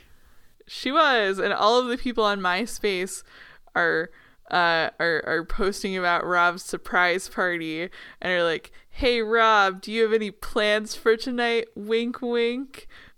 And are like talking to each other about getting stuff for the party. Also, the Tidal Wave website has been locked down by an internal affairs department, and the Tagerato website has gone down for maintenance. And then a movie comes out. And then a movie comes out, and like the Tagerato and Tidal Wave websites go back up on January 23rd, but that's like kind of it. There's like, they do announce the Slusho contest winners on the 24th. Okay. And I mean, obviously there's more stuff with like the 10 Cloverfield Lane arc that we'll get into later, but yeah, it really just kind of like ends. Okay. See, that's weird because like I can definitely understand the MySpace part of this ARG ending with the movie, but you would think that like there'd be some kind of epilogue with the other two groups.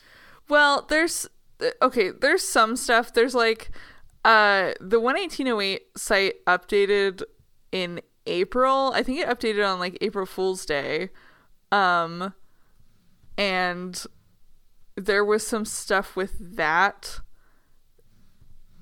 we might, well, is it better to cover this as part of talking about 10 Cloverfield Lane, or do we think it fits into Cloverfield?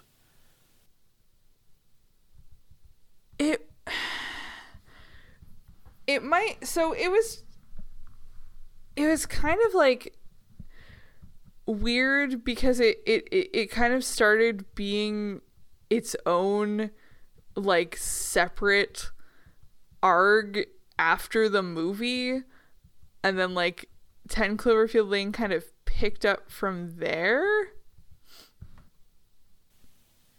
Okay.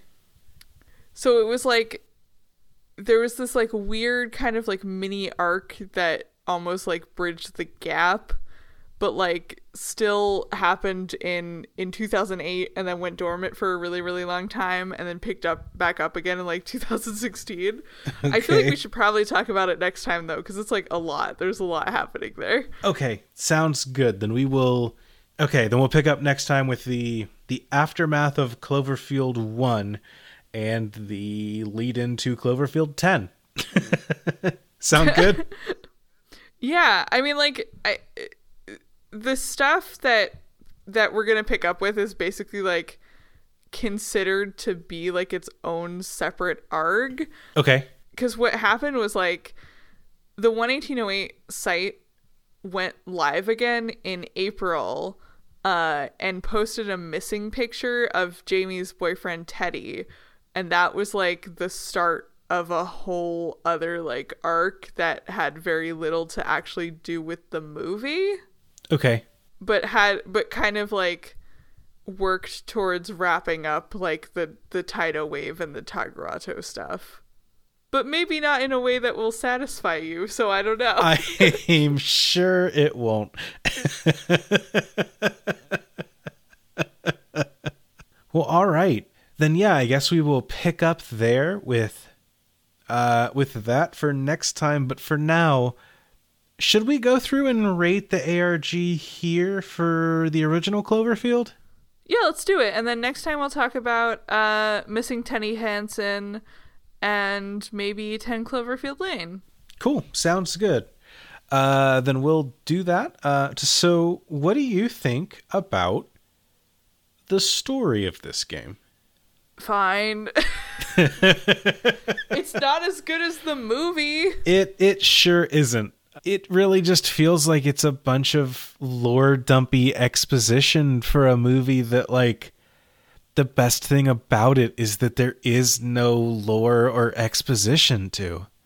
Or at least, I mean, there's exposition, but the exposition's about, like, who are these characters? Why are they at a party? Not, what is this monster? Why is it downtown? And that was the best thing about the movie. And so it feels weird to have the plot just be like, here's the backstory of the monster. I was thinking about, like, go ahead. It is especially weird because it like feels like they're trying to do the thing where they give answers about the monster and then they really don't. Yeah, they give like half answers, which I don't know. I watched Lost. Maybe this is J.J. Abrams' MO, but like, I don't know. It's not in a way that like raises more good questions. It's done in a way that just like makes you go, okay, but what about this? Not in a way that you're just like, oh, interesting, let's look into that. But in a way that's like, oh, okay. I mean, I guess that makes sense, but there's like two things to follow up on that with. Spoiler for the rest of the past 2 hours. I just don't think it works. Yeah, no, I'm inclined to agree.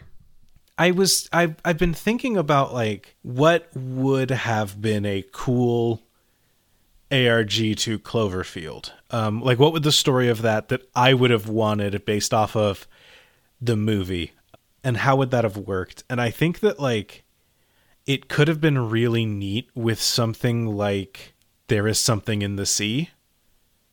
Mm-hmm. I know that there's not a lot that I reference about that ARG that's great, but like if there was like a character that was like tracking, like if this followed just like some ships going missing or something like that. Maybe it starts off with like some jokes about the Bermuda Triangle, but we're nowhere near Bermuda or whatever. and like it goes on with that.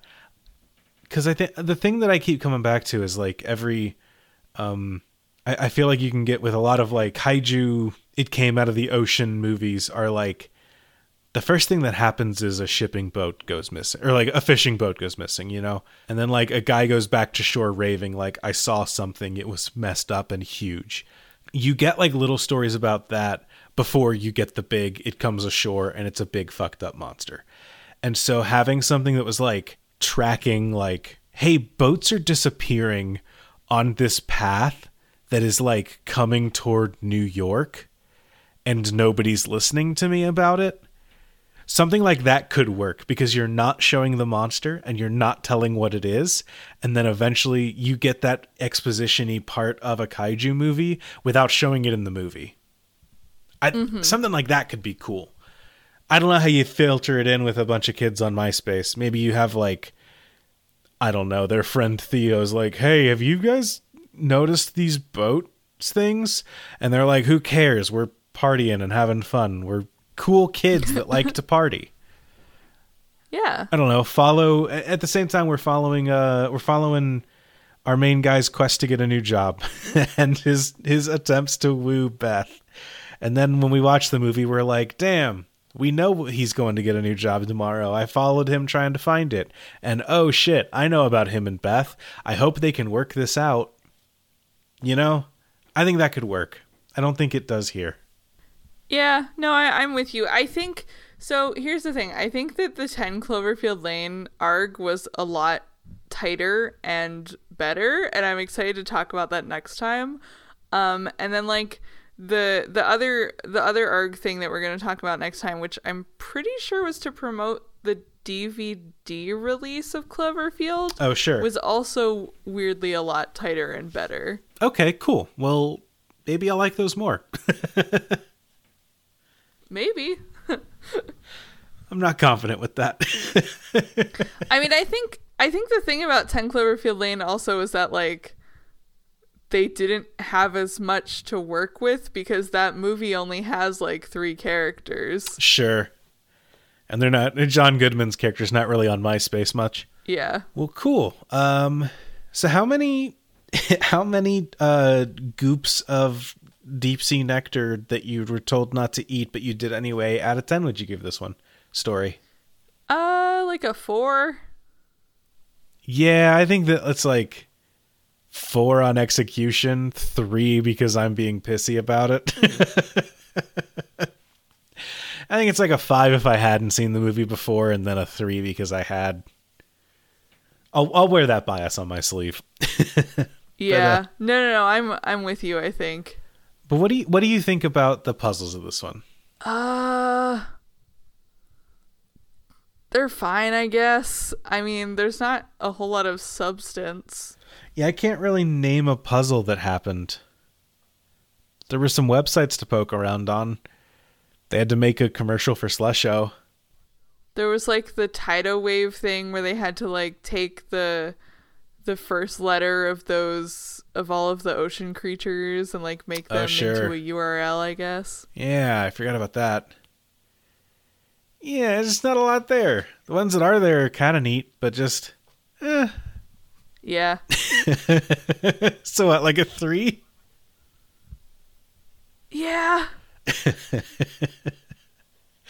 And what do you think about replayability for this one? How well is it held up in 2021? Bad. None of the websites exist anymore. I was gonna say I found a couple Slusho things throughout the internet, but that's about it. It's nice that the whole plot is laid out on this blog spot, but it sounds like it's you gotta filter through a lot of like Cloverfield the marketing materials to get to it. Yeah, it's not. I mean, the actual 11808 site I think got like taken over by malware. Ooh, rough. Hate it when that happens for ARGs. That's why you should let me buy your domains instead. Yeah. Just give your ARG domains to Andrew. Yeah, if you've got an ARG that you're wrapping up, reach out to me. I will buy and host your... Actually, I can't say that I'll host your website. I will buy your domain and make sure that your domain does something. I feel bad because there have been a lot of people, when we said we're covering Cloverfield, there have been a lot of people that were like, hell yes, I'm so excited for you to cover Cloverfield. And I feel so bad that like we're going to lose a lot of listeners with this episode. It's fine. But We'll be nicer next time. All right. I think we're being fair though, you know? Yeah. We're nothing if not hold on. We're nothing if not fair. I was about to say we're nothing if not unfair, but that's too many negatives. But yeah, I think that about wraps it up for our coverage of Cloverfield 1. We'll be back next time with the lead-in and possibly the ARG 410 Cloverfield Lane, depending on how long it takes to get through them. So thank you for joining us for March, the month of monsters. Yeah, apparently. And April by the time that those come out. But hell yeah. Before we do that, though, Marn, do you have anything that you want to recommend to me this week? Good question. Yeah, I've been very slowly rereading This Book Is Full of Spiders, which is the second John Dies at the End book. And I really forgot how much I enjoy that book. It's probably my favorite David Wong book, I would say. Yeah.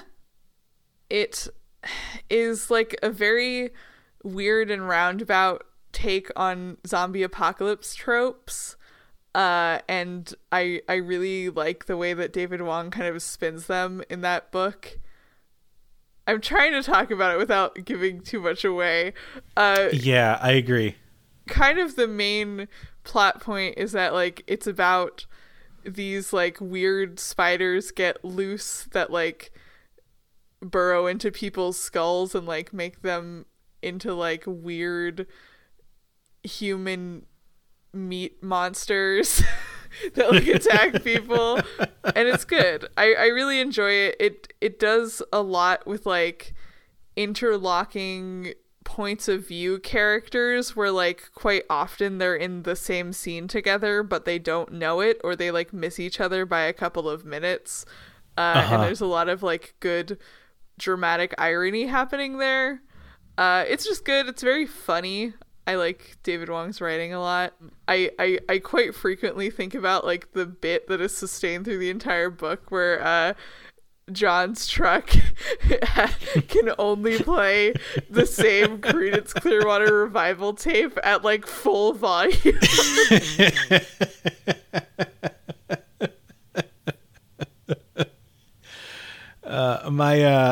My dad moved cross country once, and he did it with my grandmother on my mom's side of the family to help them move. And in doing so, my dad had the only tape that my dad had, and I think it might have been wedged into the tape deck, was a Beastie Boys tape.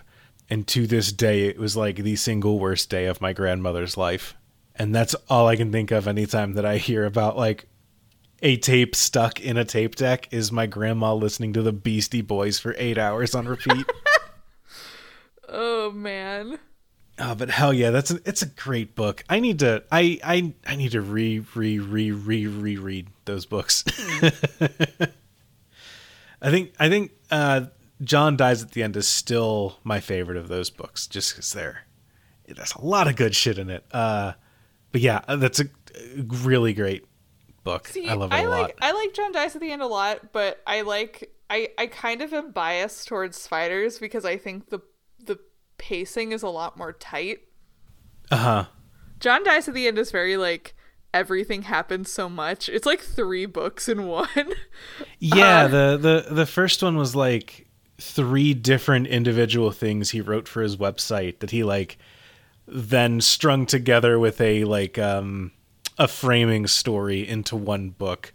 Whereas This Book Is Full of Spiders is like, here's one story with theming and plot and like a relevant through line. Yeah, and like I definitely kind of bounced off John Dies at the End the first time I read it for that reason, because I was like, I don't really understand the way that this book is structured, and it feels weird to me to read. Sure. But I think Spiders is a lot tighter, and it does a lot of really interesting, like I said, it kind of tricks you in a lot of places with like the points of view and like where certain characters are at certain times, and it just like does really neat things to kind of like pull one over on you that I like a lot.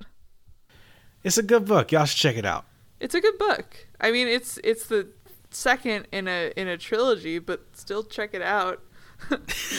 I mean, I feel like it's written in a way that it's intentionally very accessible, even if you don't read the first one. I agree. I think that there's only like one thing that you really miss out on by not having read the first book.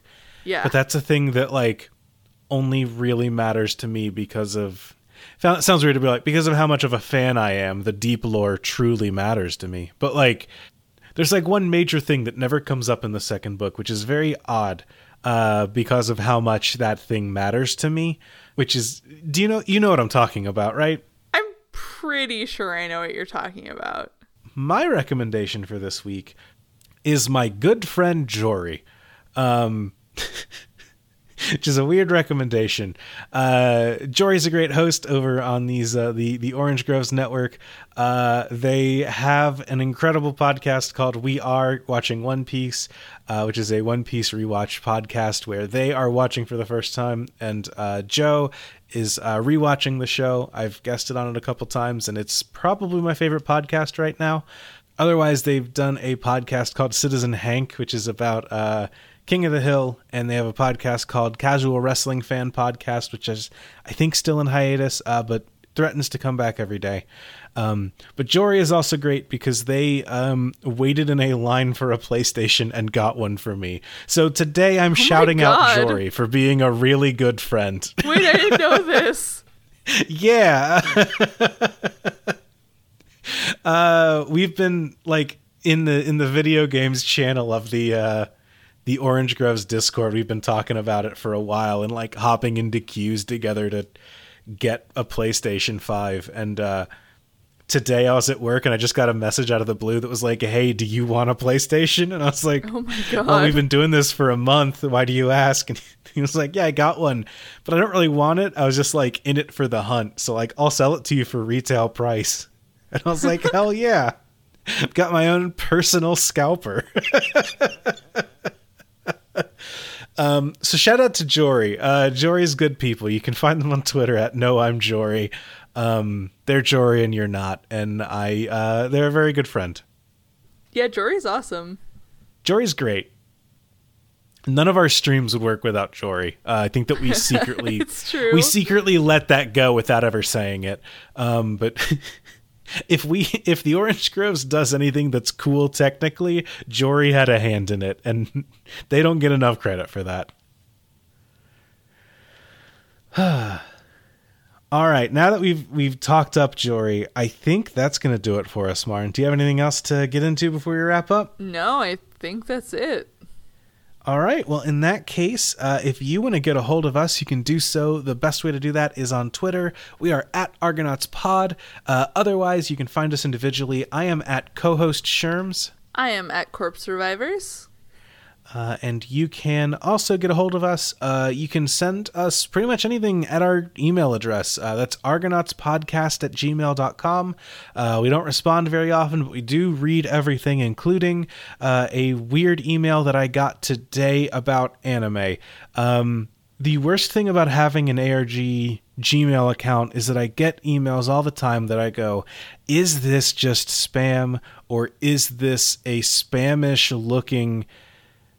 like a spamish looking trailhead for an ARG, and I am very skittish about deleting anything but also clicking any links.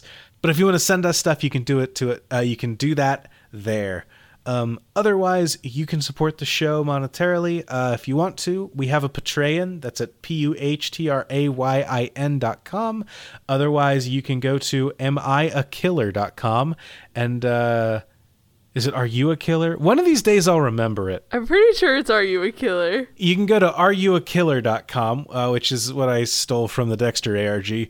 I should also steal DexterARGfinale.com. I should just do that. Unless somebody's done it first by now. Shit, has someone done it because of our episode? Oh, I have no idea. DexterARGfinale.com. It's not secure. No, it still is not a real thing. So hop on that, folks. It's $12, I think. But yeah, if you want to support us monetarily, you can go to Patreon and do that.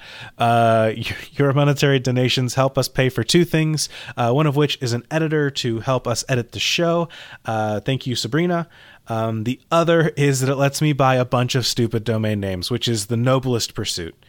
Beyond that, if you want to support the show, you can always do that by sharing it, tweeting about it, letting people know that you like it, or just spreading the word and rating and reviewing on iTunes. Those things all really help. Frankly, I care more that you tell your friends more than I care about leaving a review on iTunes, because I don't know if that helps, but I know that people telling their friends about stuff is really cool. So yeah, I think that is going to do it for us. So until next time... That's ARGs, baby.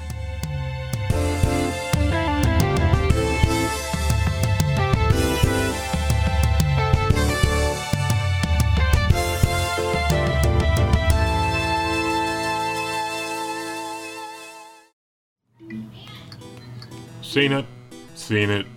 Don't care. Gross. Babe, you've been scrolling through the queue for hours. Just pick something already. It's not that simple. I'm a man of discerning taste. Oh yes, only the finest cat girls for you. Ears must be 5 inches or more. Anything less would be an affront to Kami-sama. Does this sound like you? Does that sound like anyone? If so, we can help. We're two weirdos and we have our own podcast. On our show, Okashina Podcast Anime with Friends, we highlight the best... Not the best. We highlight the most thrilling. Not that either. We highlight... anime? Yes! Odd, amusing, and oddly amusing anime from Japan and beyond. Semi-deep dive discussions, dated references, weep shit. We got it all. Who are you people? You got anything with cat ears? No, forget the cat ears. I want broken mama's boys.